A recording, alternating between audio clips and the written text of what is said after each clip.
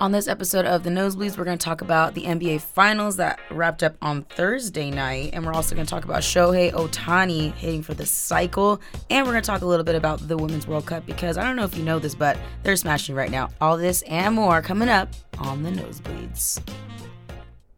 Life on the edge, I'm dangling my feet. I tried to pay attention, but attention paid me. Haters can't see me. Nosebleed seats into the...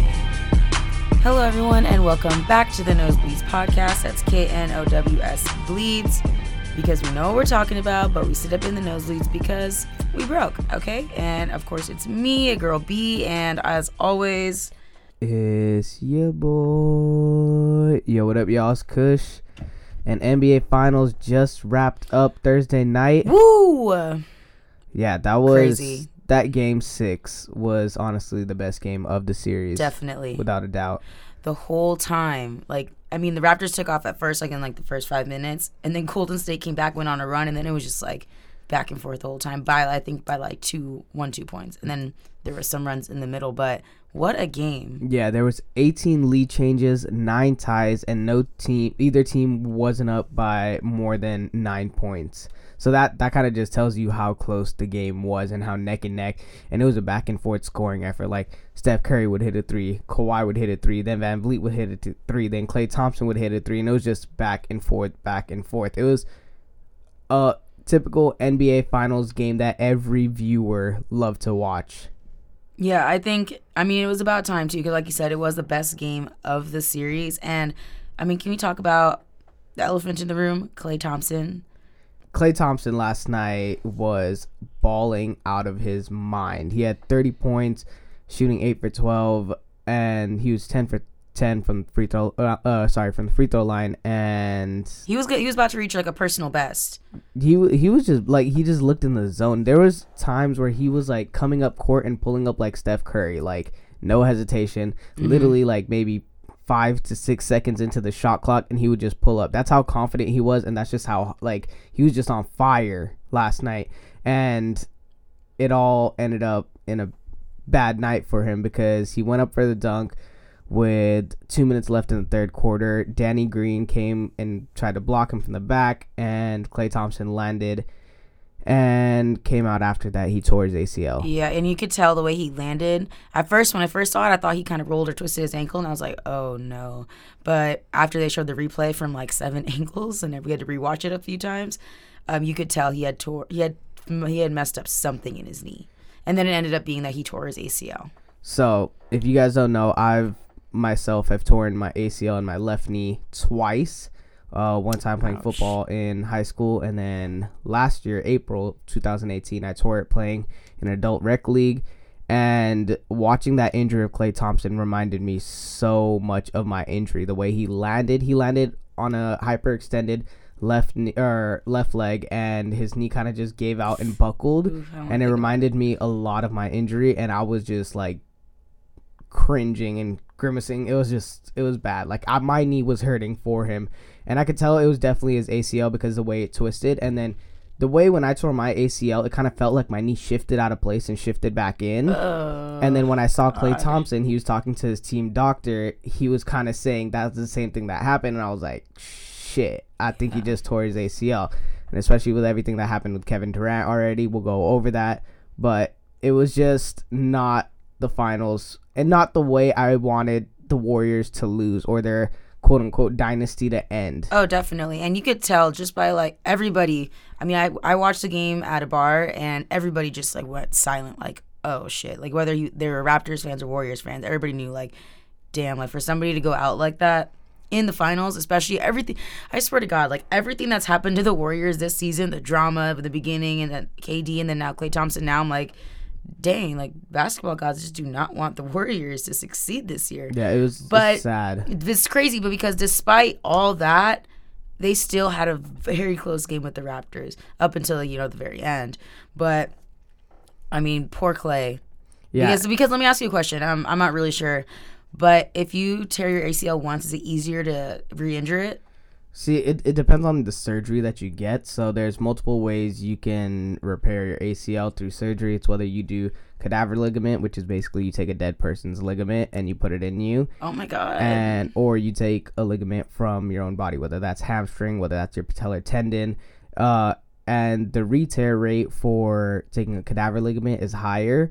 But knowing Klay Thompson and the medical staff that he's going to be around, he's going to get the best. Yeah, he's going to get the best of the best.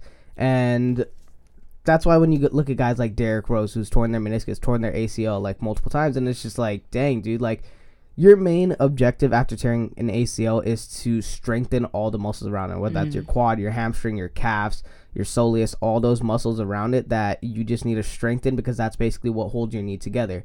But then again, it's anything like landing on a hyperextended knee and your knee just giving out because all the weight that's coming out, because he was going like full speed on a fast break for a dunk and landed like that. So it was just very unfortunate the way it happened. And then not to mention that Klay Thompson, he went to the locker room after he got injured, but realized that if he went to the locker room, he can't, because he had 2 free throws. He got fouled on the play as well. It wasn't a malicious foul by Danny Green whatsoever, but definitely not. He had to shoot the free throws, and if he didn't shoot the free throws, he'd be out for the rest of the game. And in his mind, he didn't think it was an ACL injury, so he's like, okay, maybe I'll be able to come back and play. Yeah, it was also all that adrenaline running through his body. Anytime you get injured and you have that adrenaline, that kind of like helps you. Like you don't feel hurt or anything. For sure. Because he walked out to the sun. I was so confused when that happened. I was like, wait, so what's going on here? And then after he started walking, like literally as soon as he shot the second shot, then he started like limping. He couldn't even like run. Yeah, so before that even happened, he was walking to the locker room and the broadcast went to a commercial break, and then literally it cut in the middle of the commercial break and came back to the game because Klay Thompson was walking back out onto the court. And I swear I've never heard a louder crowd through a TV than when Klay Thompson walked back out through that tunnel. It was absolutely insane. Yeah. And he came back and drilled the 2 free throws, and then he walked back down court, and Steve Kerr was trying to help him foul. But so back to when I tore it in the rec league, and the adrenaline is so high, and that you don't feel any pain in your knee for the first like 10 minutes, and then after that your knee just swells up and you feel the pain. So it was adrenaline that allowed him to play and allowed him to shoot the free throws. But after that, it was smart of Steve Kerr to take him out and just call it a day. And that's why you saw him after the game walking out of the stadium with crutches to get an MRI. Yeah, I mean, it's honestly sucks. So now let's kind of shift this a little bit. I mean, this is what we've seen in the past. D Rose is a good example. I remember when KD got hurt, people were comparing like kind of him to like D Rose. Kind of what happened after D Rose had those injuries. He's just not as good, because it's hard to battle back from injuries like that, especially KD. Like he's gonna be. I think he's in a worse situation probably than Klay Thompson, and he's only a year older though, so they're around the same age, and then the same thing with Klay Thompson. Like even when Kobe Bryant got hurt, like he just wasn't, like that same Kobe Bryant like as he was when he was younger. Because now that they're older, your body doesn't heal as fast and it doesn't heal as well as if you're younger. So right, but I think the good thing for Klay Thompson is he's not known to be an above the rim player. He's not known, like you look at Kobe, obviously his athleticism was a big part of his game.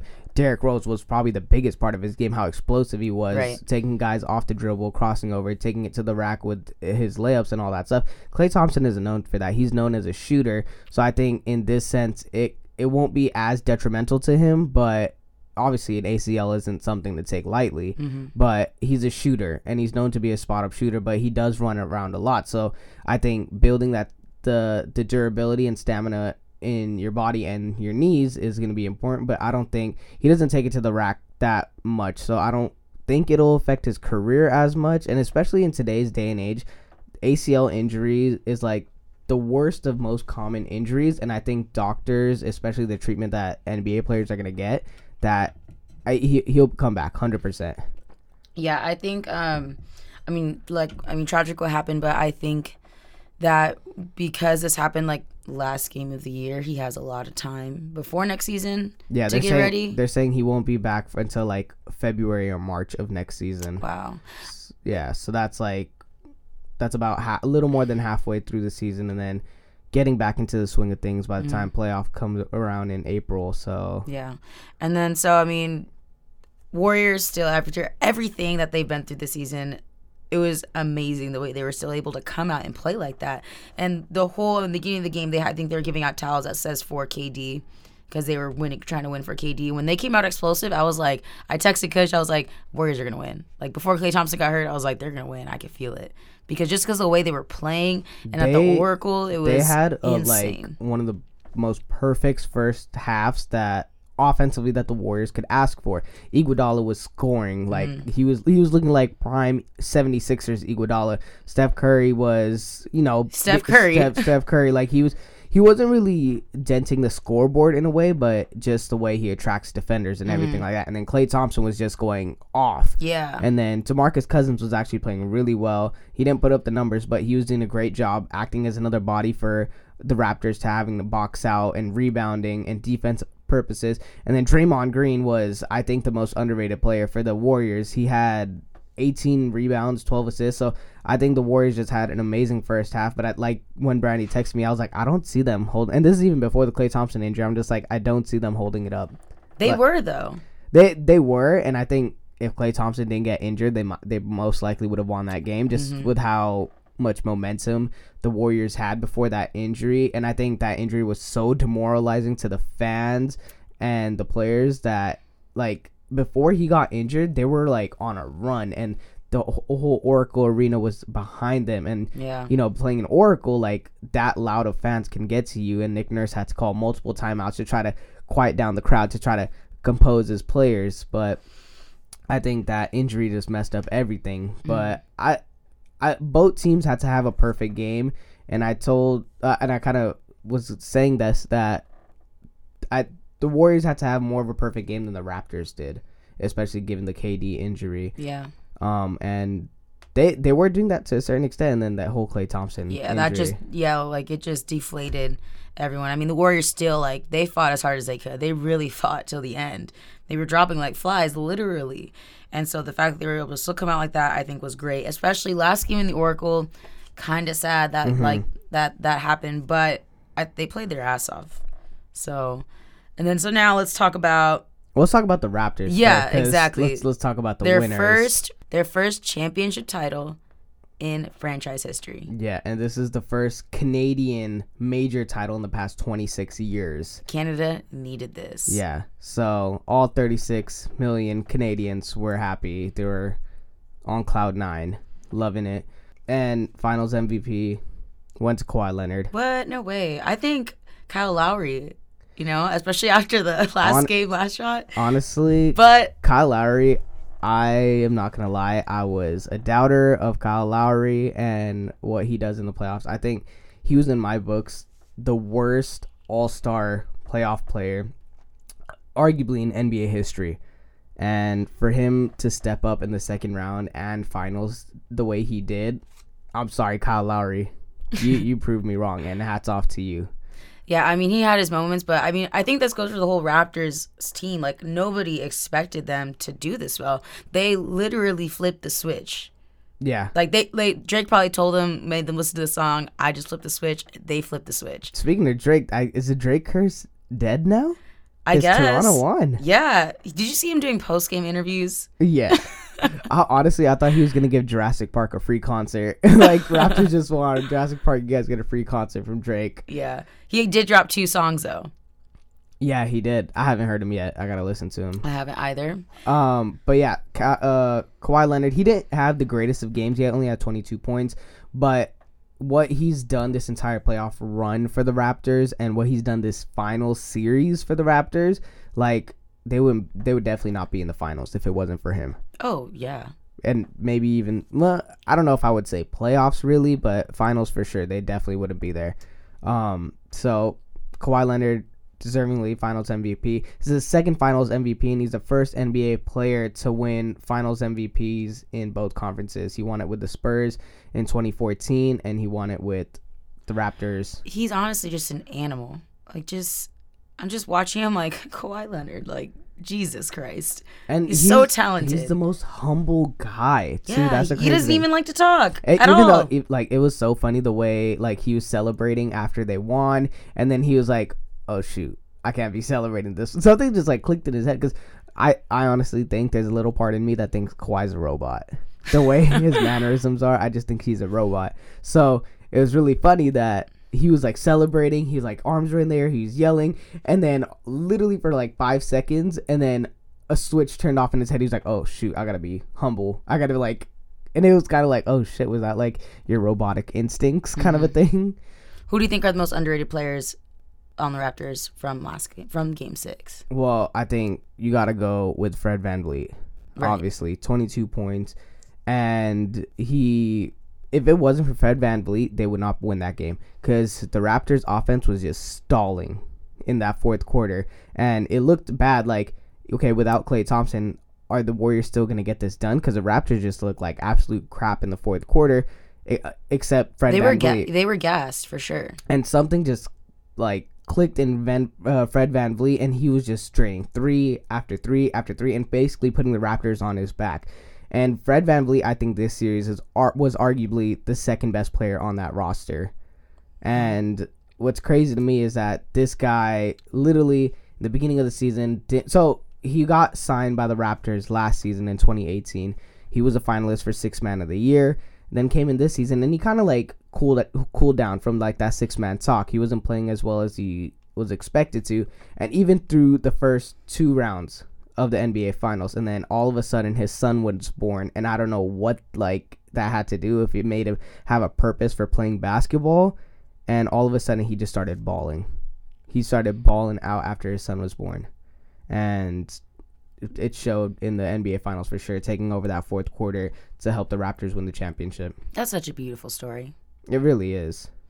Now, I mean, let's talk about the Raptors franchise, their organization. How did they become NBA champions? Well, I think one guy that does not get enough credit is Masai Ujiri, the mastermind behind this championship Raptors team. First of all, trading for Kawhi Leonard and like DeMar DeRozan. You have one of the most loved players in Toronto Raptors history, and all he's done for the Toronto Raptors. And he, with the fans loving him and just how loyal DeMar DeRozan has been to the Raptors, and flipping him for Kawhi. I mean, a lot of like Raptors fans were like, "Yo, what the hell?" But obviously they knew they were getting Kawhi. Right. So I mean, it's all business at the end of the day. Exactly, but the fact that he flipped DeMar DeRozan for Kawhi Leonard and Danny Green, I think the Danny Green thing was a huge part of the deal that not a lot of people talk about. Like, look at what he's done. He's one of the best 3-and-D players in the leagues. Like, and he had 6 3-pointers in game 4 that was to help them win. Yeah. And then also that trade for Marc Gasol for Jonas Valanciunas, that like Jonas Valanciunas ended up balling out in Memphis, and like he's up for one of the bigger contracts for Memphis. But bringing in a veteran player and former Defensive Player of the Year in Marc Gasol was amazing. Not only for his defense, but his shooting, the way he was spreading the floor against the Warriors, and also against and his passing ability, because he would draw defenders in and he would just pass it out for a big man, which is impressive. And then last but not least was, I think, firing Dwayne Casey. Firing Dwayne Casey was obviously won the Coach of the Year, and Masai Ujiri was like, okay, things aren't working out in the playoffs. We can't get past LeBron in the second round. Like, I'm going to fire my head coach who just won Coach of the Year. And that's a really big move, and to most people that didn't make sense. But at the end of the day, all that matters is winning championships. At the end of the day, nobody wants to just make it to playoffs and be a decent team the rest of their lives. You have to get to that next level. So if something's not working, you got to shift things around. So something's got to give. Yeah, so that was just shows how ballsy of a guy Ujiri is, and dedicated to owning a winning franchise, and telling you all that, like, what he's done for the Raptors franchise. The Wizards are preparing to offer Ujiri a deal that could approach $10 million annually to run the operations for the Washington Wizards, and it could deliver him an opportunity for ownership equity. So that just kind of goes to show how much Masai Ujiri has done, and honestly, I think he just gets a championship, and I think he moves on to the next one to try to rebuild another team with the Washington Wizards, which is going to be one of the harder teams to rebuild given John Wall's atrocious contract, and then John Wall's probably going to be out next season as well with an Achilles injury. Yeah. And then Bradley Beal. So I mean, now talking about the Warriors dynasty, before we get into all that and talking about whether it's over or not, KD doesn't want to be on the Warriors anymore. He was opting for free agency after this season. Now with his injury, all this coming to light, how does this affect his future? Now I think that he's not going to get the big money that he wants, and he might not even get picked up by a team. I think given Kevin Durant, he is a once in a generation player, like a LeBron James. He is. I've said this. I think when it's all said, and this was before his injury happened, because we don't know how this affected the injury. But I said before his injury happened, I said if he stays on track the way he's playing, he will go down as one of the best offensive threats in NBA history. So given his various skill set. So with that being said, I think that any team would be willing to offer him a max contract because they've seen what he does, and I don't think you can pass up on that. Even though he's going to be out, most likely of next season. There's a couple options that he has. He can either sign a 2-year contract with a team, like if he decides to leave the Warriors, he can sign a 2-year deal with the Clippers, the Knicks, the Nets, the Lakers, whoever he decides to go to. And he'd be making that. I think he'd be making about $38 million for that first season to sit on the bench, but that I think it's worth it given that you're gonna get Kevin Durant the next season. That's why I would say a 2-year deal, not a 1-and-1, because if it's a 1-and-1, he'd sit out the first season, then he has a player option that he can just opt out to. I think that's not a smart move. So I think it'd be a 2-year deal, and then his absolutely last resort, if like you said, if no team wants to pick him up, he would stay on the Warriors for the last year. He would stay on the Warriors with a player. So he has a player option, which he can opt into, which is $31.5 million. I don't think he's going to do that because I think either the Warriors are going to offer him a 2-year deal or a max deal, or one of these teams like the Knicks, Clippers, Nets, something like Lakers, they're going to offer him a 4-year contract, max deal. Because I just think... Because like Klay Thompson, Kevin Durant isn't above the rim. He's not an above the rim player. He's known for his shooting and his length, shooting over defenders, and his crossovers and all that stuff. So, but do you think that? I mean, I agree that he'd sign like a 2-year contract, but I mean he's also getting a little older. But do you think that if he wasn't injured, there was no injuries, he would have gotten so much more? For sure, I still think with this injury, you have to run the risk of giving Kevin Durant a max contract, because I think maybe he won't come back to his MVP caliber level that he was playing at, but I think he'd still come back at the All-Star level. Right. I'm not saying like nobody's gonna offer it to him, but I'm saying that this injury and him going out and playing for the Warriors in Game 5, he knew his future and his career was kind of on the line. Like they kind of shifted everything. So by him going out in Game 5 and playing the way he did, just because for his team and everything, that was amazing. That's so much respect, right, for him doing that. 100%. But I mean, it does affect his future in a big way, because he can't make as much money as he would, because if he would have never gotten injured, if he would have waited to side out the whole season, he would have gotten a much bigger contract. But that's what I'm saying. I honestly think that he still will get a big contract because he's Kevin Durant. Which teams do you think would be able to offer him that contract? Honestly, I think the Knicks are a team that is willing to put all their chips in the pot. Yeah, they can afford it. Well, the Clippers can afford him too, but obviously the Clippers, I think they'll be trying to go after Kawhi Leonard. Right. Whether Kawhi decides to leave Toronto or not this offseason after they won the finals is a decision that we'll look forward to. But Kevin Durant's also someone in their eyes. But I think the Clippers they made the 8th seed. They can go after other players, and they obviously live in LA. New York kind of has the same effect, but New York has been dying for a superstar to be on their team. And also with Kevin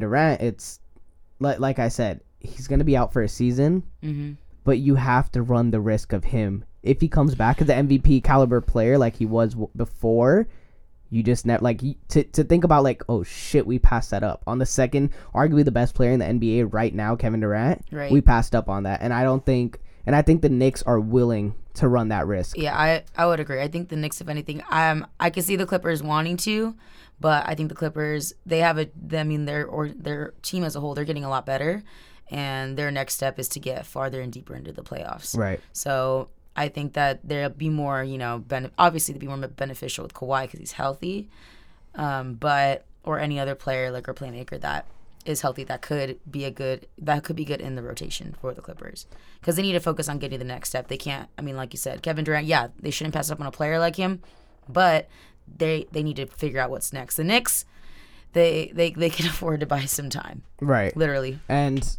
I think going back to your whole argument about will he come back the same player, it's also up for grabs because an Achilles injury is not easy at all coming back. Like some notable players that had the injury and didn't pan out was obviously Kobe Bryant. He was 35, and then KD will be 32 by the end of next season, which he'll come. He's gonna miss the rest of the season next year. I think for so. Sure. So let's say he does miss that, he'll come back at 32 years old. So Kobe Bryant was 35, never came back the same. Never, no. We all know that. That was sad. It ended up with him retiring. Mm-hmm. And then we have Rudy Gay, who was an all-star caliber player on the Grizzlies and on the Kings, and he ended up not he's still a great role player. So this could be like a good and bad comeback, but he just was never his explosive self that he once was. And then obviously Chauncey Billups, he was 35 years old when it happened. He was still hooping. He was averaging 15 points a game. Came back, wasn't the same, only averaged 6 points a game. But you do also have the good players like DeMarcus Cousins, who had 14 games with 17 or more points this season, and he only played 30 games. So it's I think also with DeMarcus Cousins, you don't know how he's going to play, because obviously his role in the Warriors team wasn't that great. Mm-hmm. And then obviously you have Dominique Wilkins, who came back at the age of 32 and still made 2 All-Star appearances, averaging about 30 points a game. So, yeah. I mean, there's some good stories, and there's also some bad stories coming back from an Achilles injury. Right. I mean, and also I think, with the technology, it's increasing every day, and with a player like KD, with the money he has, and with the organization of the Warriors, they'll be able to, give him the best treatment.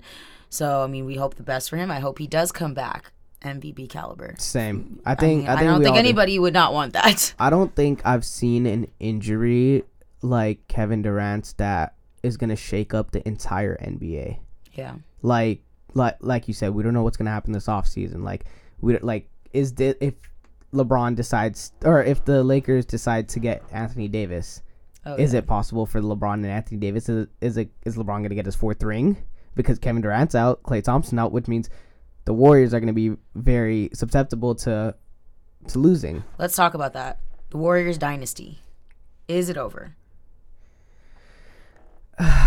Now, I think that it depends on what happens this offseason. Like we said, KD doesn't come, but we all saw what happens when KD's not playing. They're not the same Warriors. They're still a very, very good team, but they're not the Warriors. They're not the dominant Warriors that they're going to show up to your arena and they're gonna win. Now with Klay Thompson, I hate to say it, but I think it's over. It's over. And R.I.P. I mean, everybody wants the Warriors dynasty to be over, because I did. Honestly, before the final started, I was like, okay, come on, Raptors. I want you to win. I didn't think they were going to come out game 1 like they did. But then, honestly, after all the injuries, everything that happened, exactly. I'm damn, I feel bad now. out of all the ways for the dynasties to fall, this is the last way I wanted it to fall, with injuries due to injury. And I just wanted them to lose wholesomely. And career-changing injuries, It's not the way I wanted. And I'm a Clippers fan, so I absolutely despise the Warriors. I hate them with my, I just hate them. Every basketball, where in the area we live at, everybody was all of a sudden a Warriors fans. It was just really annoying. Right. And so that was a big part of it for me. And so I just wanted them to lose. Kind of like how the Patriots, Tom Brady is probably the best quarterback to walk on the face of the planet, but I still hate him and I want him to lose because, you're just over the winning, Right. But no, I think the Warriors dynasty has come to an end tragically, a tragic end. It's like one of Shakespeare's tragedies. I feel like that's what it is. It was just sad. I feel bad to say that the dynasty's over, but it is. But it's also, it's done. It is what it is. So I do think it's going to be over just because we don't know how the players, even let's say they retain all their players. I don't know how they're going to come back from injuries. Right. That's a huge question mark. But let's just say this next season, honestly, the way the Raptors defended Steph Curry after Klay Thompson went down, they were hounding him. Right. And that's just what's going to be. And, like, even just coming across half court, like, Steph Curry was getting hounded. And on pick and roll situations, he was getting double, triple team.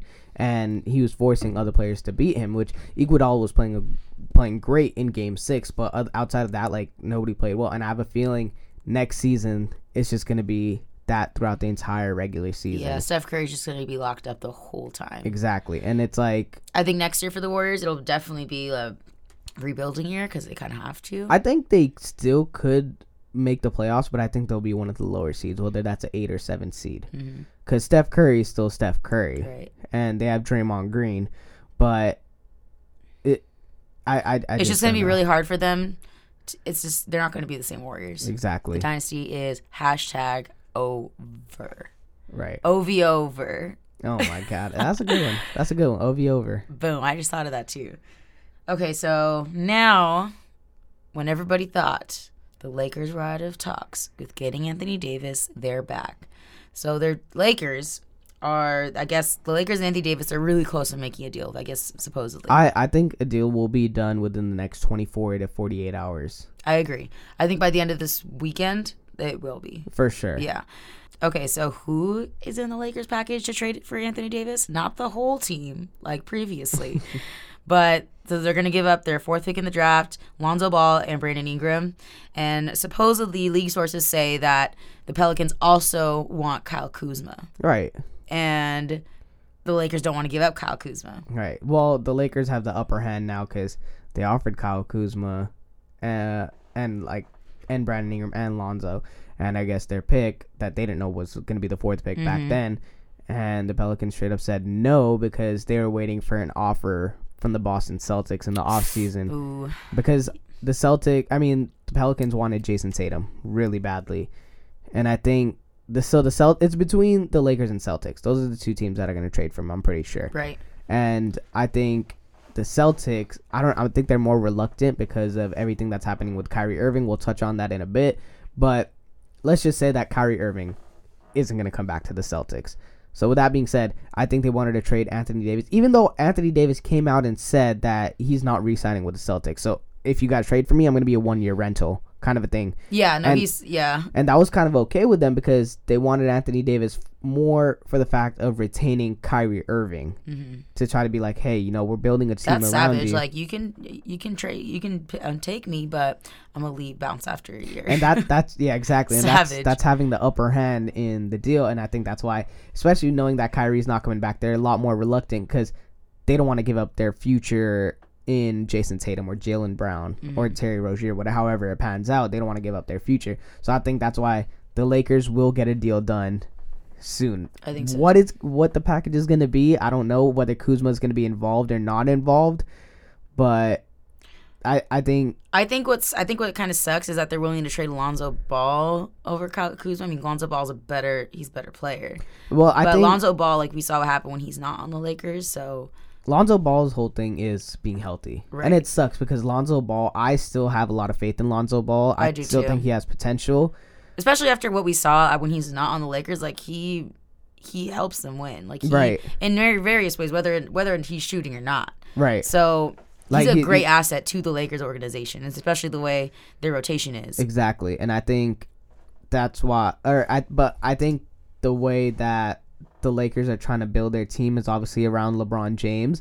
So I think that's why getting rid of Lonzo Ball isn't as big as a loss as losing Kuzma, because Kuzma is a spot-up shooter who can get you a bucket. Since LeBron was on the team, Kyle Kuzma, he did get increasingly better throughout the year. Right. Like, and I think he was more of a better like teammate. I'm not saying like what happened on and off the court. I'm talking about a better asset to help LeBron. You're friends with him, like you know what's going on. Yeah.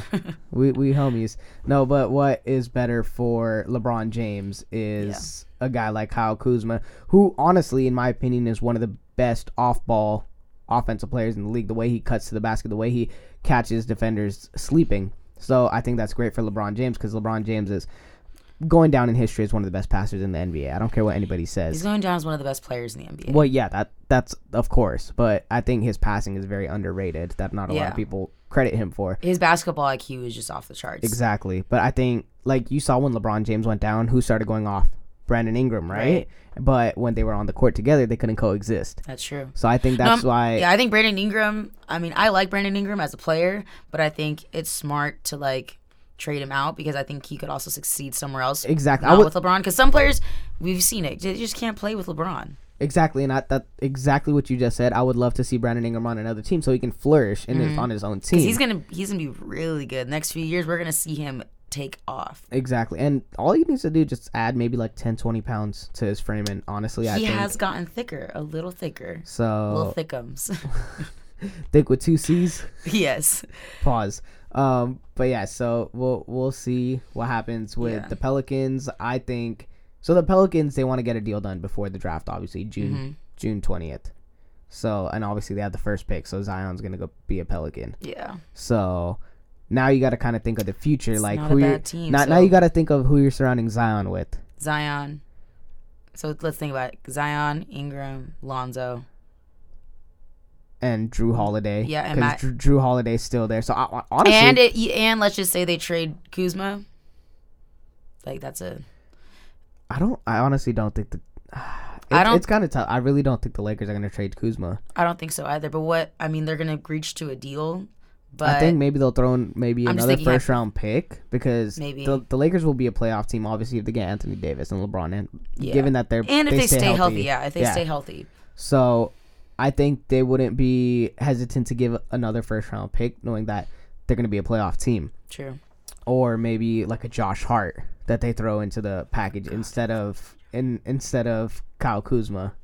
So I hope they throw Josh Hart in there because he was just a giant disappointment, like a giant disappointment. He's too busy playing Fortnite. I guess that's all it is. Oh my god. So yeah, I think trade will be done very, very soon. Stay tuned. We'll keep you guys updated on our social media accounts. So back to Kyrie Irving. Let's talk about Kyrie Irving. He just left his agent and he signed with Roc Nation Sports, which is basically Jay-Z's sports agency company. Mm-hmm. Jay-Z had ownership of, he was a part owner of the Brooklyn Nets. In 2013, he sold his ownership or whatever.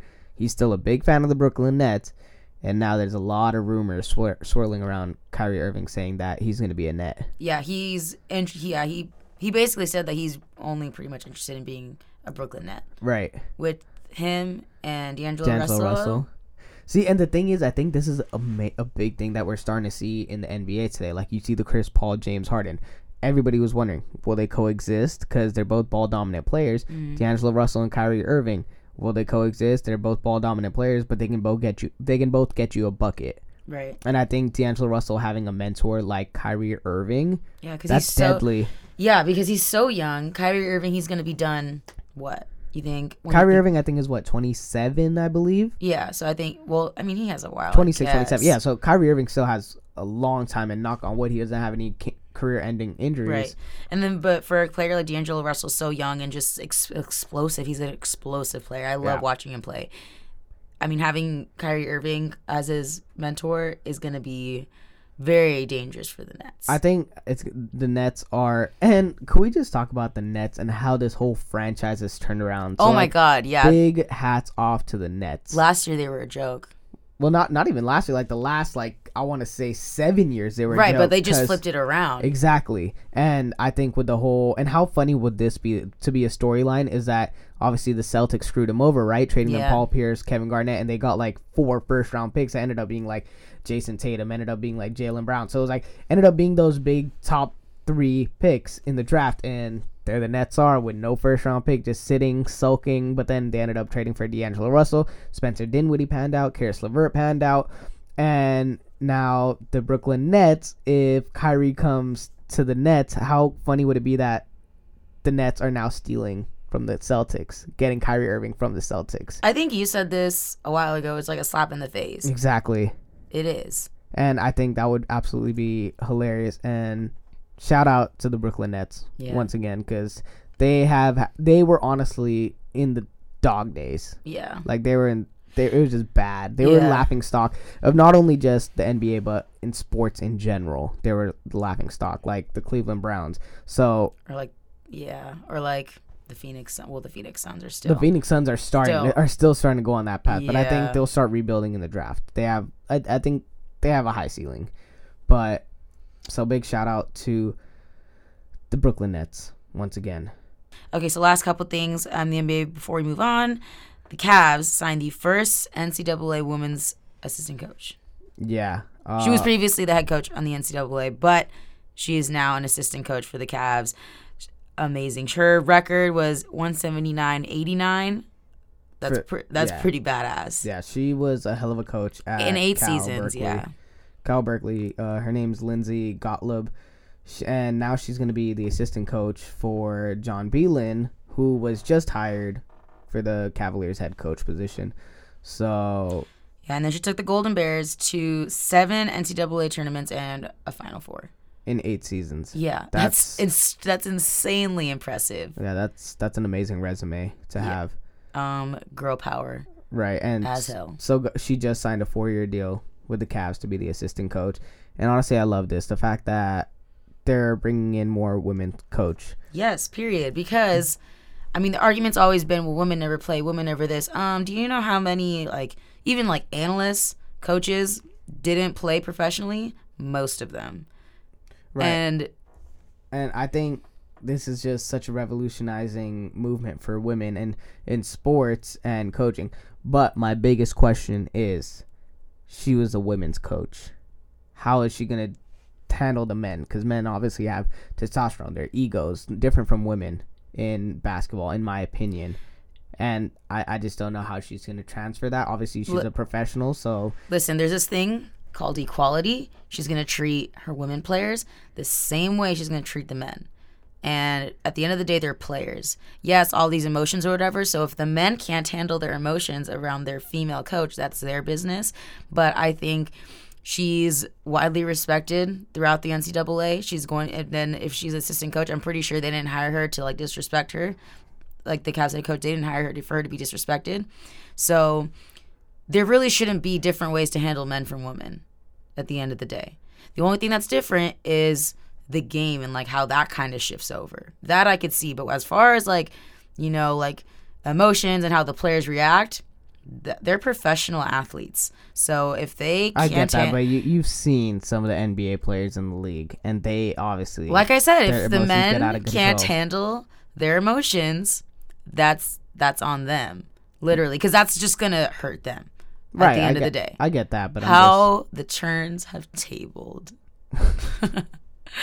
Yeah, so... Yeah, but the only thing that I think that's going to be different is the way... The pace of the game. Exactly. That's the only thing. Because, I mean, at the end of the day, equality aside, men are different than women physically, and there's just things that men can do that women can't do. Right. And vice versa. So...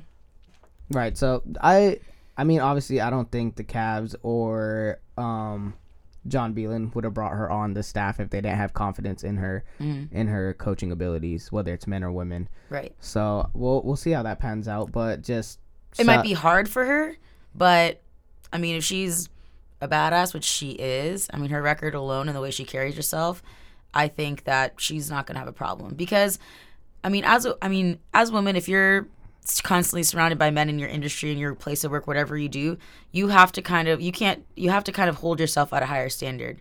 There's no room to mess up or anything like that because at the end of the day, we're going to get torn apart more than, if I say something wrong, you say something wrong, they're not really going to care if you say something wrong. But if I say one little thing wrong or I get one fact wrong or whatever, even if I say the wrong there, or spell the wrong there, I'm going to get it handed to me because people are looking for women to mess up. I could say it's also vice versa too. The way the women are. Stephen A. Smith, let's talk about it.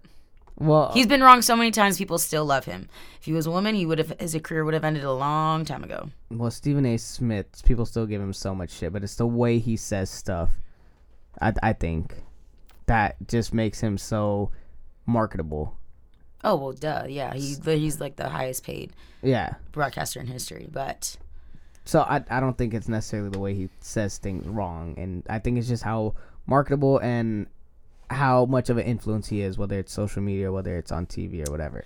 Anyways, back to our original topic of her. I think this is going to be revolutionizing for women because now, whether she succeeds, NBA may be looking to bring on more women's head coaches into the league. And if she doesn't succeed, then they can kind of be like, oh, maybe women head coaches in the NCAA can't transfer over or can't, transition to an NBA coach because the pace is different. So I think however she does in the league is going to determine whether they bring on more NCAA women's coaches or not. Definitely. And then imagine the pressure she's under. Right. She, like I said, you have to perform. She can't mess up. She can't do anything wrong. But the good thing the good thing for her is that she's going to the Cleveland Cavaliers. She's not going to like a San Antonio Spurs or Denver Nuggets. Like, the Cleveland Cavaliers are in the fucking dog shit right now. So like they don't have high expectations when it comes to this season. So I think she has a year or two to, get familiar with the NBA. And then if because Cavs are what, in a 50-something year drought of NBA championship, and then LeBron came back. Like if LeBron was still on the Cavaliers right now and she came in, obviously she'd have a lot more pressure. Yeah.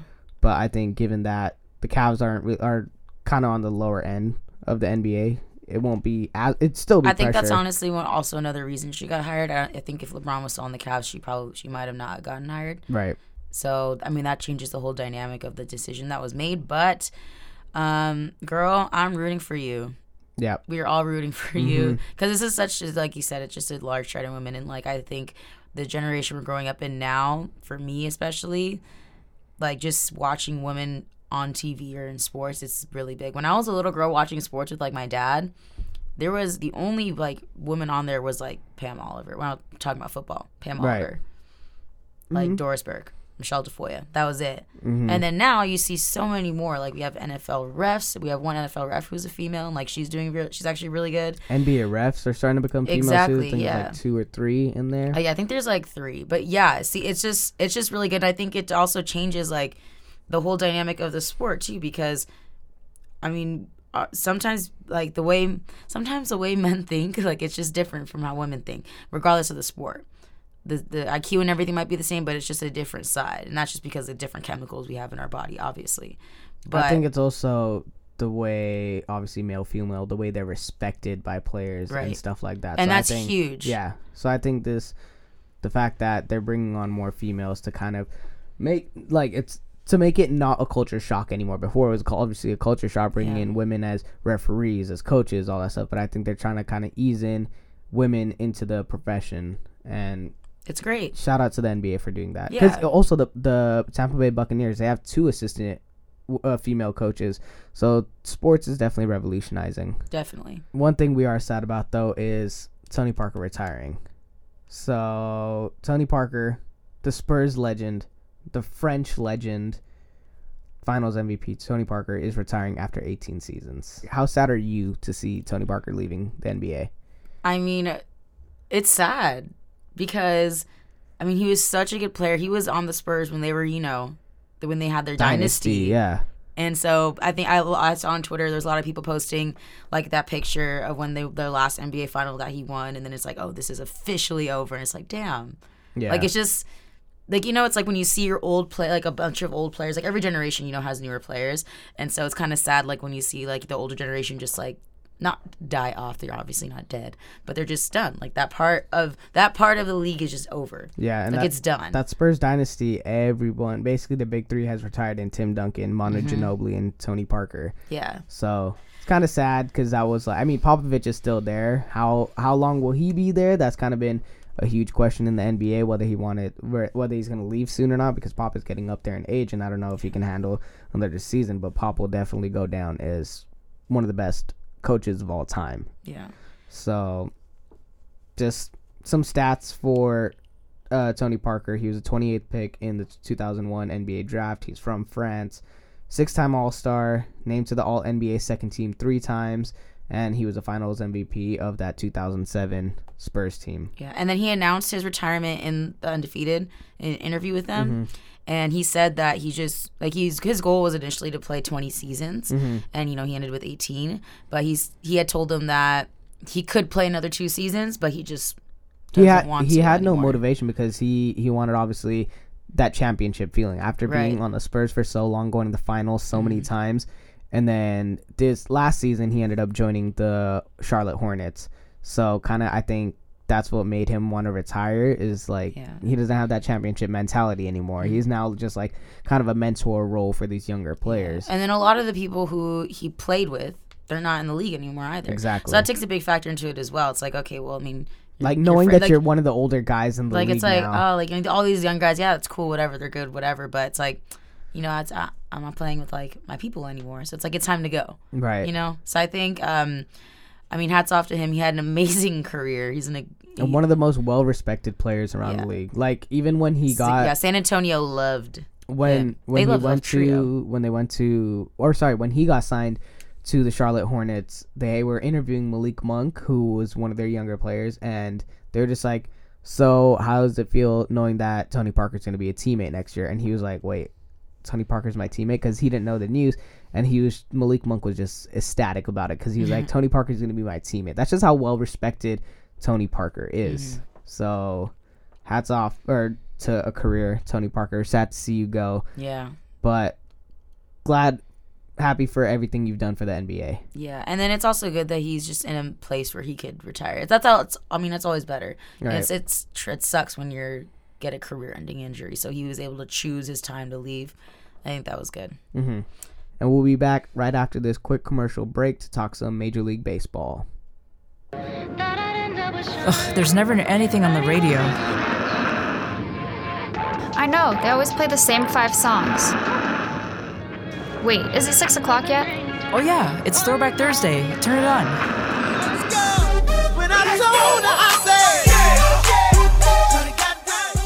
Tune in to Throwback Thursdays at 6 p.m. to hear top hits and my favorite songs from the 2000s, right here on Titan Radio.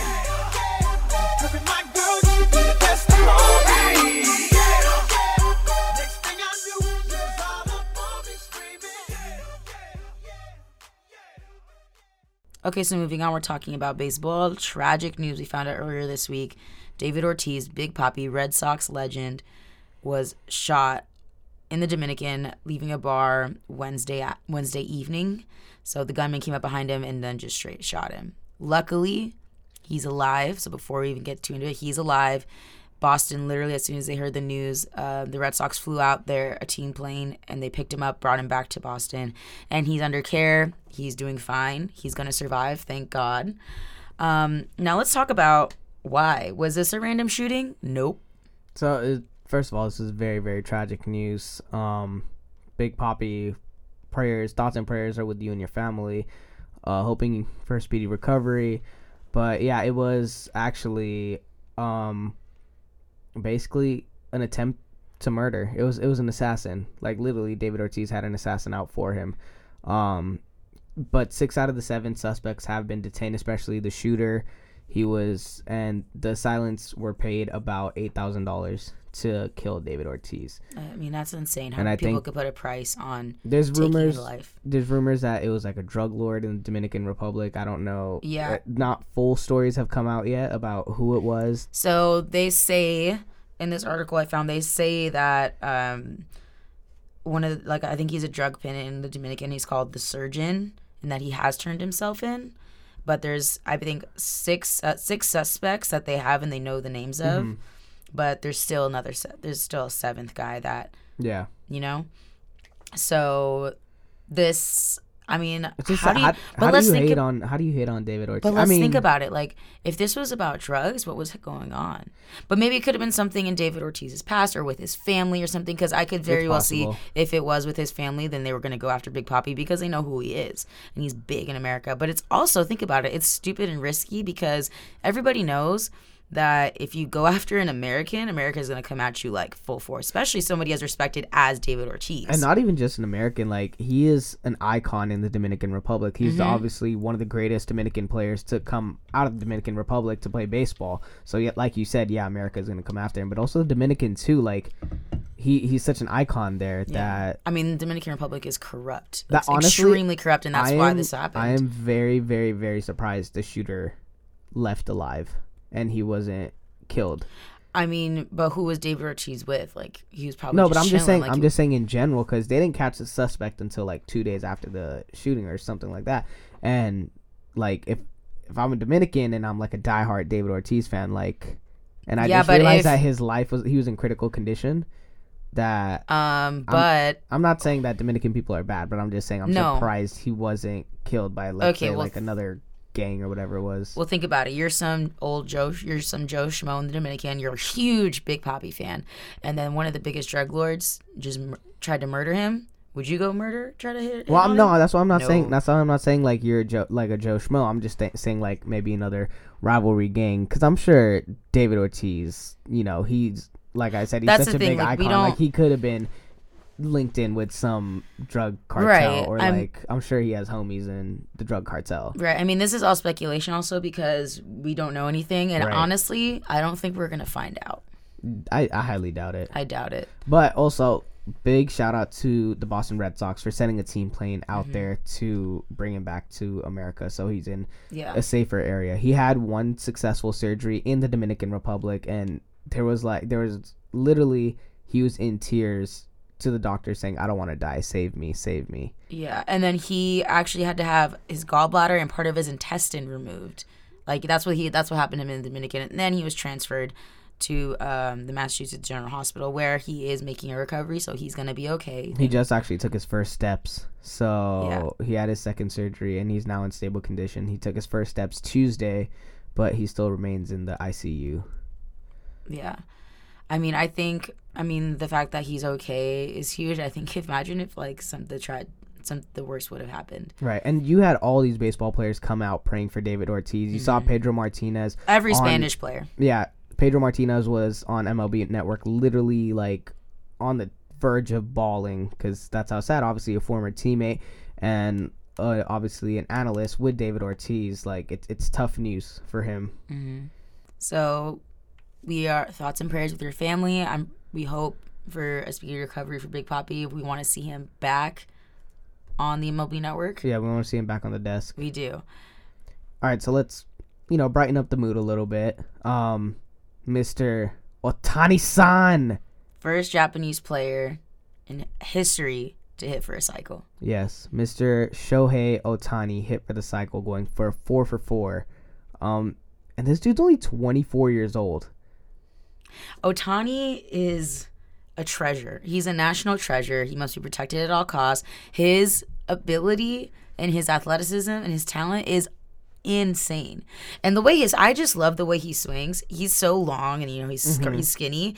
It's like a slingshot. It's like the rubber band effect where the way he swings, it's just like a long stride and it's just well, like the dude is 6'4". Exactly. So his stride, and I think that's what also made him a really good pitcher, and I think he's an underrated base runner because of how long his strides are. He's pretty fast. He's faster than people think. He's fast, but he's made some questionable decisions on the bases. Yeah, well, I think that's his younger instincts. Obviously, as he's in the game, this is only his second year in the league, so right. I think as he learns, he progresses, he'll realize what he needs to do as a base runner. But yeah, Shohei Ohtani, 24 years old, hitting for the cycle.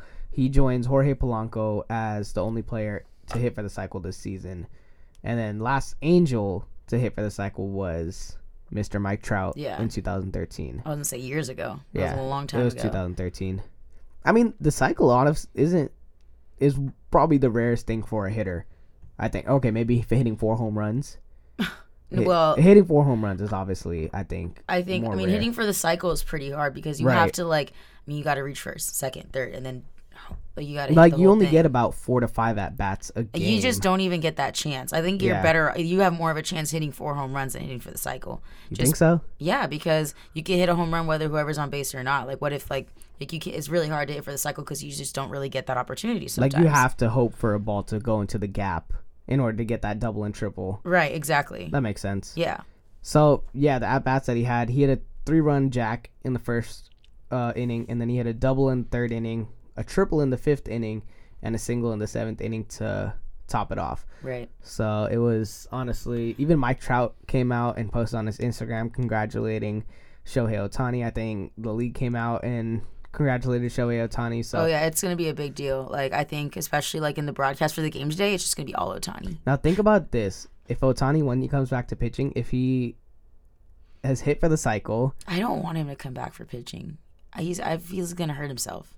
I don't think so. And even if he will. does, like worst case scenario, if he does, I think he can be a hitter. He can decide to make a career change as a hitter because coming back after Tommy John surgery, and he's still hitting really well. Obviously, his average isn't there, but he's still hitting for power. The power that he had. But we still have to see how he's pitching too, because that's going to take him a long time. It's going to take him a longer time to come back and be the dominant pitcher he was after Tommy John surgery, because it's just hard. I mean, lots of players. Right. But just imagine if he hits for the cycle and then throws like a no hitter as a pitcher too, like. Oh, that's like gonna. Like, they're going to have his own little section in the Hall of Fame. For sure. Like, honestly, like, Babe Ruth status right there. Yeah. So. Insane. Yeah, shout out to Ohtani. It's kind of crazy to think about that. He's the first Japanese player to do it because, like, you think about it, Ichiro, Hideki Matsui, like, there's some big name hitters. Japanese players are more known to be pitchers, like, for their pitching. Yeah, that's what I was going to say. But, like, you have guys like Ichiro and Hideki Matsui, like, two of the best Japanese hitters and have had a long career in the MLB, but it's like they've never hit for the cycle. Ichiro is what surprises me the most. It's hard. Like, you have to have that perfect opportunity. Right, but Ichiro was fast. Oh, yeah. Like one of the fastest guys in the league. And he's a beast. To think that he didn't have a cycle, that's kind of crazy. But yeah, shout out to only 24 years old, Mr. Shohei Ohtani. Now let's talk about a Japanese player who kind of dropped the ball in the Freeway Series for the Dodgers. I'm talking about Kenta Maeda and the Freeway Series. Now, the Dodgers, they're 6 games. Well, at the time, they were, I believe, 8 games. They were 8 or 9 games in first place in the National League. And they were dominant. They were literally crushing it. They had a 7-game streak, and then they did lose to the Diamondbacks, which also didn't make sense. And then, so when I found out the Dodgers were coming to Anaheim, I was like, oh, we're there. And it's always fun when the Dodgers play at Anaheim because there's so many Dodger fans and Angels fans. So it's a really great atmosphere. It's the only time Angels Stadium's fun. I'm just kidding. But no, I'm not gonna lie, because honestly, it's just a lot of fun. These were the 2 sellout games of the season. This has like been the most they've had in attendance for, I think, a long time. Yeah, it's also because the Dodgers are doing so well because more people want to go see the Dodgers play. Like, I want to say it was at least 75% Dodger fans in attendance. Definitely, but yeah. So we'll talk about the first game, which was let's talk about a little bit about the history of this Freeway Series. So there's been 122 meetings with the teams. Angels are winning the series 68-54. Right. So they kind of took off when that time, those 5 years when they had won the World Series and everything. Right. That's when they kind of killed the Dodgers. If you guys don't know, I'm sure you guys can tell by the way we talk about baseball. I'm an Angels fan. And I'm a Dodgers fan. So, and me and Brandy were both that game too. So we were kind of like going back and forth, like, what are we going to talk about on the Nosebleeds? Who's going to be able to talk shit? Honestly, I walked into the series thinking Dodgers are going to take it easy. I even told my friends, they're like, oh, isn't the game going to take forever? I was like, not really. The Dodgers are going to like win. It's going to be like 7-2, 7-0. Like, it's going to be easy. We're going to get out of here early. And lo and behold, I witnessed the second game. I went to the second game. That was the worst performance I have ever witnessed in my entire life watching the Dodgers play. That was the worst I've ever seen them in person. Granted, I'm sure they've had worse games, but that was the worst I've ever seen. I was sitting there like, Chris Taylor, why did he even show up to play? He was 0 for 5. 0 for 5. Yeah. He didn't do. I was like, what? Everybody just didn't do anything. I was like, what is going on? They actually did come back. They did come back towards the end. But let's talk about first. Okay, game 1. Let's talk about game 1, and then we'll go into game 2. Yeah, game 1 was surprisingly a little better than the game 2. Game 1 was great because Ryu was throwing a gem. He pitched 6 innings and only allowed 1 run. He was basically doing Ryu things. Yeah, Ryu's on fire. He's been one of the best pitchers, if not the best pitcher in the MLB this season. And if he doesn't get the All-Star starting nod for the NL team, I will be thoroughly shocked. I think he'll get the nod for the National League. I could see that. I'd agree with that. I mean, he's pitching under 2 ERA. Yeah. And he's what, 7-1? Yeah. Like, luckily he got a no decision, but Angels ended up winning 5-3, and it was 3-1. Ryu only allowed 1 run, and then they bring in Dylan Floro, and who hits a bomb off of him? Mike Trout. Mike Trout, the GOAT. I mean, I'm not going to expect Mike Trout to not be Mike Trout, but Yeah, he hit a 2-run jack. And I mean, because 3-3. of Ryu's performance, I think that's why Game 1 was better for the Dodgers. The Dodgers also still didn't score a lot of runs. I mean, they've been hammering off pitchers lately. Right. They just didn't. They've been one of the best offenses in the league. And For a long time. But it was also against Griffin Canning, and I think that goes to show how good And also, they're not Griffin used... Canning is. And, like, we're not... Yeah, exactly. But he's also a newer pitcher. And right. They're not used to him. And I mean, they're not in the same league either, so it's like that's kind of ties into it as well. But I mean, they do also have a Freeway Series in the beginning of the season, which they had, which is preseason. But so the Dodgers did see the Angels. Well, Griffin before. Canning wasn't there. Or exactly, that's what I'm saying. So like that's why it's a little different because the Dodgers won that one. But I think we gotta give credit where it's due with Griffin Canning, a young guy who's honestly this guy has shown that he's honestly probably the ace of the staff already. Yeah, he's our age. Yeah. He's our age. I think he's our exact age. Might be like a year older. If he's a year younger, I'm going to cry. The Angels' younger players are showing great potential, and I think which is great for the organization. Exactly. The future of this Angel team is great. Yeah, and then, but second game, like we kind of touched on before, it was just atrocious. 5 runs in the first inning. What? Wait, no. First game, I'm not done with the first game. We got to talk about Joe Kelly. Oh my God. The Dodger killer in the World Series. Literally pitched, was just killing the Dodgers in the World Series and the Boston Red Sox. Dodgers was like, all right, let's bring him on. And he has played absolutely atrocious for the Dodgers this season. I was going to say, what the hell? Like, he's not. Shit. We thought as a Dodger fan, when Joe Kelly. ERA when right Joe. now. Yeah. When Joe Kelly was on the when he got on the Dodgers, everybody's like, oh no. Like, oh no. Like, Joe Kelly just killed the Dodgers in the World Series, and now he's on the Dodgers? Oh, dominant this year. I mean, the Dodgers have still been dominant because, we're stacked. But, I mean, what? Like, Joe Kelly, I don't know what's going on. Maybe it's the weather. Maybe he just doesn't maybe he needs that Boston humidity. Maybe he needs that negative 50 degrees. Like, I don't know what it is. Maybe he just hates sunshine. I don't know. Maybe his tan, the sun's affecting him. Maybe he needs a green monster behind him. I don't know what it is. It's terrible. Like, he literally, people say he lost the game for the Dodgers. I'm like, well, yes, but I mean, the Dodgers also didn't hit. There was a lot. No, he definitely lost the game for the Dodgers. Right. In my opinion, because what happened was in game 1, he ended up walking 3 batters in a row to load the bases. God. And fresh out the bullpen, he walked 3 straight batters. And then ended up that Tovar, the Angels shortstop, hit a little fielder's choice to Max Muncy, and Max Muncy's errant throw made Russell Martin jump for the ball, and Ohtani scored. And then right after that, a wild pitch brought in Brian Goodwin. It was like that whole inning was just like watching that movie, The Bad News Bears. That's literally what that was. It was just bad. The Dodgers fans. For me, I was going crazy. I was sitting with one of my good friends who's a diehard Dodgers fan. And you went to game 1 and game 2? No. I was at home. I was watching game 1 at home. Because this was right after the NBA Finals game 5. So I was watching. I changed the channel to that. And it was literally right when Joe Kelly had loaded the bases and he had given up those 2 runs. And I almost went to both games too. I'm really glad I didn't. I would have probably cried. Yeah, that would have been a heartbreaker for you. What? I mean, it's not like a complete heartbreaker, I mean, you guys still have the best it's still record the in free. Yeah, we're still. The Dodgers are still 6 games ahead.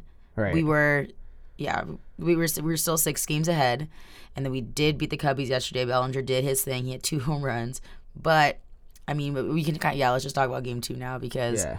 So game 2 was a game that me and Tell Brandy me why. So I got there a little late. Parked. First thing just started. Walk up to my seat. 5 runs are on the board. What? Granted, I mean, we actually did sit in the nosebleeds, but if you ever gone to Angel Stadium, you can get a nosebleed seats are like loge level at Dodger Stadium, or like they're like the 2nd or 3rd level. Like it's a really small stadium, so nosebleeds are actually great seats at Angel Stadium. Yeah, they're actually not bad. But yeah, it was. I was like, what? So the first inning. So you got to fill me in on what happened because I missed the 5 runs because I'm trying to get to my seat at the top. Yeah, and honestly, oh my God, like parking, like this is probably where the Angels, because obviously the Angels aren't good. We know that they may not make.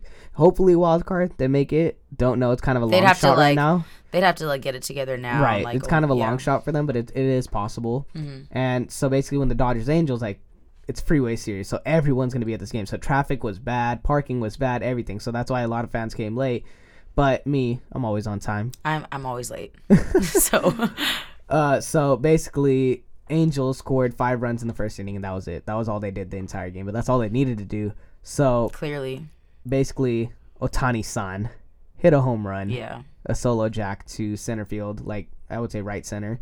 Oh, And- I saw that and I heard it. I was like, what? I was like, Yeah. somebody just did something good. I was like, oh my God, I think it was the Angels. Mr. Ohtani-san. And then He's a beast. and then Justin Bour, he was playing like absolute dog shit this season. So Well, he got dropped down. They just pulled him back up. They dropped him down, and then this was his game 2 was the first game they brought him back up also because I don't know if Pools is dealing with some injuries or whatever because in game 1, who was it? Cody Bellinger, I think he accidentally stepped on his foot running to first or something. I don't know. Pujols is just a baby.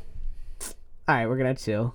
Actually, no, I'm kidding. Pujols made history too. He's the first or sixth player in MLB history to hit 200 home runs on 2 different teams, which is the Cardinals and the Angels. He just did that last night, so he's not injured. I take that back. So I guess they were just giving him a day of rest, and they brought up Justin Bour. First at bat for Justin Bour, 3-run home run, and I was like, oh, all right. So, and I was looking at my friend, and I'm not high on Justin Bour because of what he's done this season so far. And I said, how mad would you be if Justin Bour hits a 3-run home run to my friend? Lies. You did not call that. I swear. Liar. I promise you. Okay, Kush's friend who was with him, I need you to clarify this. Yeah. You can clarify. I'll call him. It's Johnny, my homeboy Johnny. You can call. I call him up. I'm gonna tell him to tweet the Knowsbleeds that literally I called it. I said, what would you do if Justin Bour hit a 3-run jack right now? And it hits it, and I look at him and I'm laughing at him so hard because I'm like, out of all players, I Justin don't believe Bour. that. I don't believe you called that, but All right, anyways. you can listen, or I mean, you can believe what you want to believe. I will. So yeah, that was basically, and then they got one more run. I Yeah. can't remember how they got one more run. I'm kind of like blanking out right now because Yeah. those 2 home runs were so mesmerizing. And then, But that was big pretty much thing- all the Angels wrote. They only scored 5 runs. Dodgers tried to come back. They almost came back in the 9th inning. I really thought they were. Me too. I was kind of like on the edge of my seat. I was like, oh shit, are they coming back? But I was so mad. Max Muncy balled out for you guys. He had 2 he home did. runs. Damn near had a 3rd home run. It was like on the Close. warning track. It was on like, the warning track. I was please. like, no. Honestly, if Max Muncy would have done that, I would have given him a standing ovation. I would have been like, damn, hats off to you. Ballin'. Max also- Muncy's a very underrated player on the Dodgers. Well, I wouldn't say underrated. He just has so much talent around him that it's hard to shine like that, but he's a hell of a player, yeah. Yeah, the way he hits is insane. And then also big shout out to Roberts, the manager of the Dodgers. Dave Roberts, he ended up pinch hitting David Freese, and it was a perfect move for him because David Freese comes up, first pitch, hits a home run, dead center field. Yeah. Dodgers are now down 5-3, and then, like you said, they had runners on the corners. Verdugo was on 3rd. No. Verdugo was on.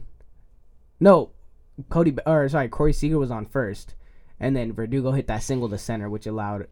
Oh yeah, you're right. No, I'm kidding. Thinking, I was like, I'm pretty sure. No. Corey Seager was on 2nd base, and then in the 9th inning, and then Verdugo hit that single to center, and Corey Seager was gonna go home, and then that's when he pulled up and he injured his hamstring.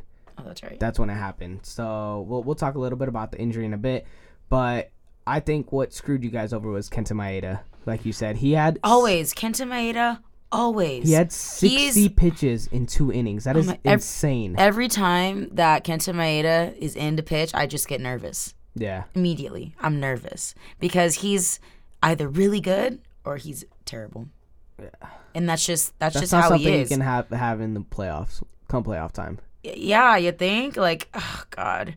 It's just scary. If the Angels are doing this to you, like, God knows what the Astros are. And then also we had just lost to the Diamondbacks too. So it's like, what's going on here? I mean, I think the Dodgers are kind of climbing back up again, but I'm not sure what's going on. Maybe they're just on their high horse and they got knocked down pretty hard, which I think is what could very well be because, Dodgers are cocky. They know, we're just going to play the Angels, whatever. And then, what? Like, what's going on? As much as I hate to say it, this is probably going to be the highlight of our season. Yeah. I mean, we it. We still have 2 more games against the Dodgers, and that's going to be July 23rd and 24th. Yeah. I'll definitely be at that game, at one of those games, at Dodger Stadium. But yeah, Maeda just shitted a big old brick, and then he ended with 97 pitches in 4 1/3 inning. Jesus. Okay, now let's talk to we're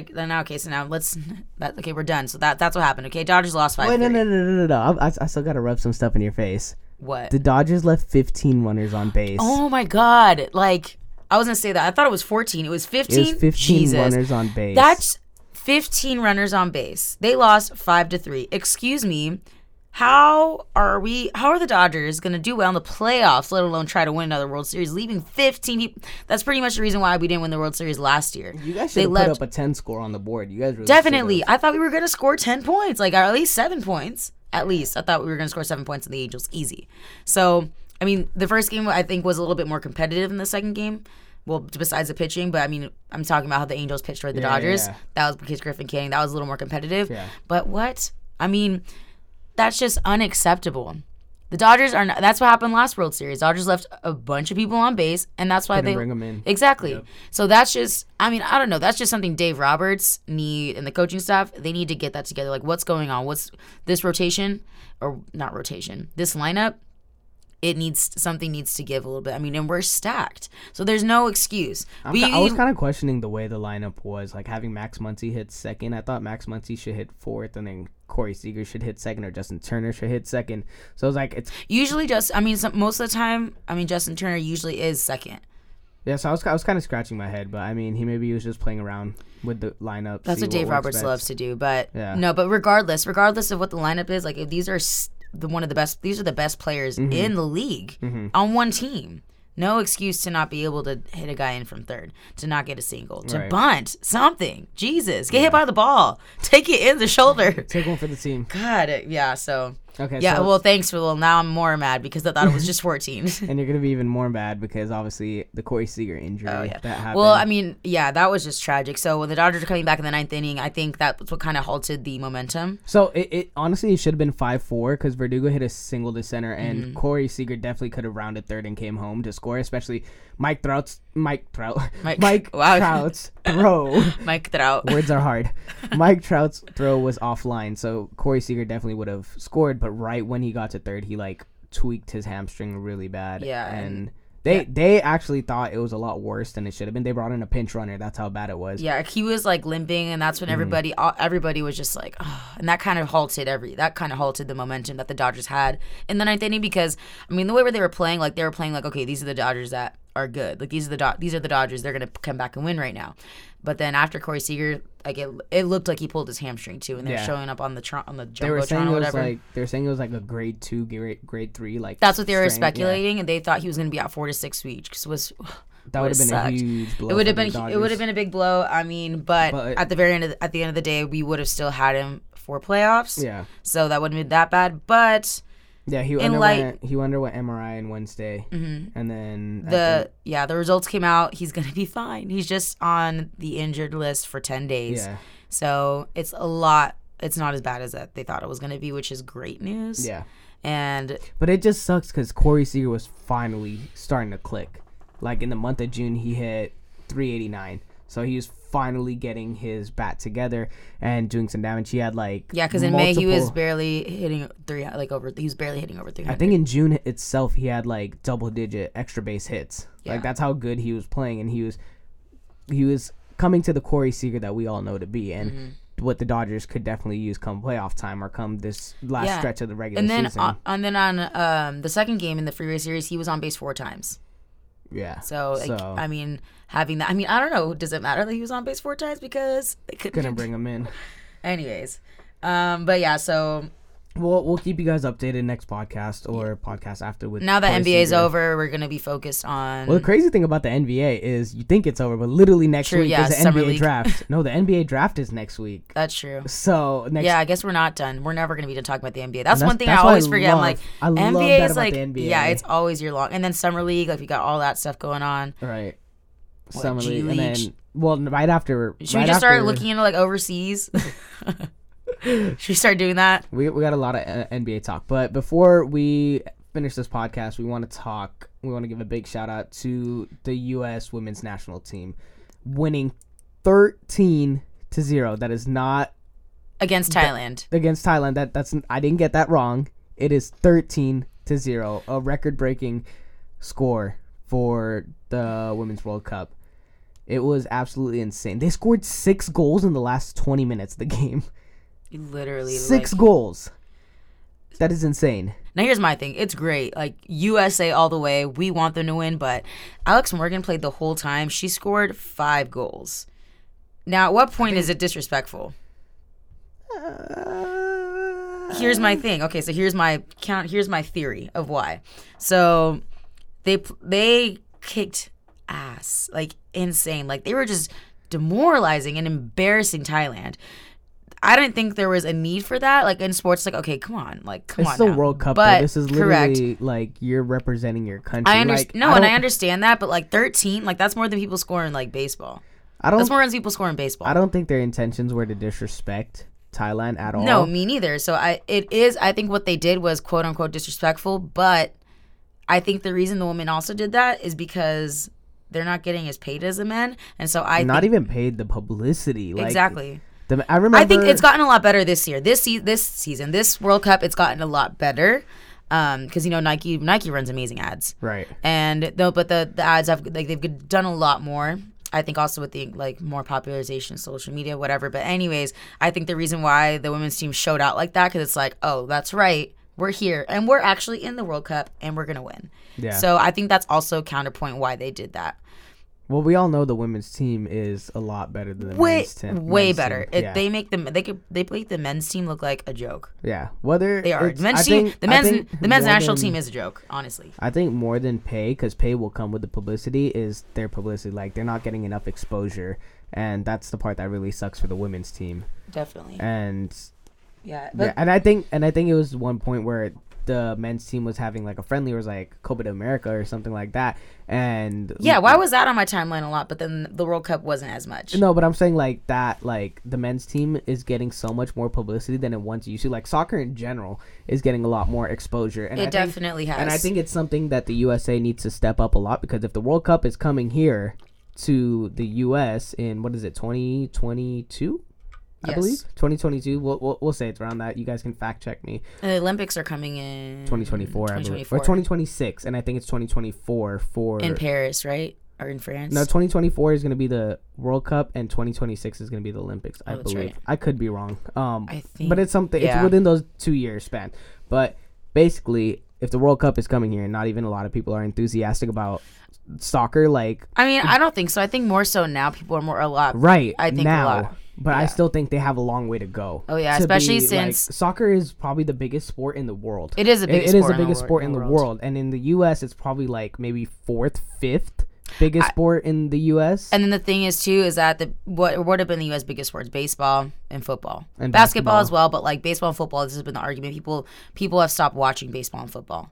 Just in general. And that's where the networks make the most money off of. They're not getting as many viewerships. And if they, like you said, they need to get soccer on there, they'll make their money back. The networks will make their money back, basically, because it is a fact, people aren't watching baseball and football anymore. I think the NFL ruined itself when they had like Thursday night and Monday night and Sunday, and then they had Saturday games now too. That's like towards the end of the season, right? But that's just so spread out, and it's just like, for what? So they kind of kicked themselves in the foot. And it kind of sucks because, especially for soccer, like I've just started, like maybe in the past 2 years recently, been getting into like international soccer, European soccer. Like I've been getting into all of that stuff, and like I look back and I'm like, damn, dude, I wish I could go to these games, but they're halfway across the goddamn world. And the stadiums, their stadiums are beautiful. God, yeah, beautiful. Insane. But like I can't even go halfway across the world to watch a game. I want to be like, yo, I want to go to a game. And I know LAFC, LA Galaxy, like they have a great atmosphere, but it's like you're not watching the best of the best. Like if I were to go to a baseball game or a football game or a baseball or a basketball game, something like that. Like I want to watch the best of the best in the world go against each other. And that's why when you see like the Real Madrids, the Barcelonas come to the US for like a friendly match against like the MLS All-Star team, like first of all, that should say something. Like the Major League Soccer All-Star team is playing a normal team in like the Spanish league. So it's like I really want soccer to start picking up here in the US. Yeah. And hopefully that will happen. But I mean, growing up, I tried playing soccer as a kid and I hated it just because it was too much running, so I never watched it. But I grew up like in my family, my family in Mexico. They grew up playing soccer and they were really into soccer. So like I grew up kind of around it, but I just never really watched it. But I did learn the sport, but it's like a great sport. Like now I'm starting to get into it. Like I would say the last 4 years I've been getting a little more into it, but just like watching like World Cups and like the national teams. And I think the World Cup and then Galaxy. I think World Cup is what Ibrahimovic, big fan. Right. And I think the World Cup is what brings everyone together when it comes to around this time. Like you'll have the sport or soccer fans start becoming soccer fans. Like that's what happened to me 2 years ago. Yeah. So I mean, I always knew about soccer. I knew the game, but I was just never into it as I am with basketball, football, that type of stuff. So like now I'm actually really starting to get into it, keeping up with the transfers that are happening in Europe, all that stuff. So yeah. But back to our original topic, women's national team. Big shout out to them. They play Chile on Sunday. They do, and Chile did lose as well to Sweden. They're in the same pool, so it should be another cakewalk for the U.S. team. Maybe will they score more than 13? Yeah, maybe 10. 13's a lot. I don't know if they'll score. I don't know, especially against Chile. Those South American teams are always good. So we'll see. Well, but Chile's not that good. Yeah, but it's always the South American teams. Yeah, okay. I think they'll put up a bit better fight than Thailand. Yeah, well, also, I think so too, because I think they only are allowed 2 goals. Yeah, so we'll see. Sunday is the game. Keep you guys updated on that, but I think that's gonna do it for the end of this show. Yeah, this was I feel like this one's gonna be really long. It is, but it was a fun episode for sure. I mean, obviously NBA Finals took a long time, but it was something we needed to address. Tune in next week for when is the draft next week? It's next Thursday. We'll be giving our mock drafts, a little snippet of our mock drafts for next week. So tune into that. But yeah, thanks for tuning in to this episode. Hope you guys enjoy. If you guys could please leave us a 5-star rating on iTunes, write us a review. You know, it helps us out. We're on Spotify, the Knowsbleeds. So what's our social media, Brandy? So our social media, Instagram at the Knowsbleeds, all one word. You don't got to space it. And then Twitter, it's the _Knowsbleeds. How you spell Knowsbleeds? KNOWS bleeds. We will see you next week. Deuces.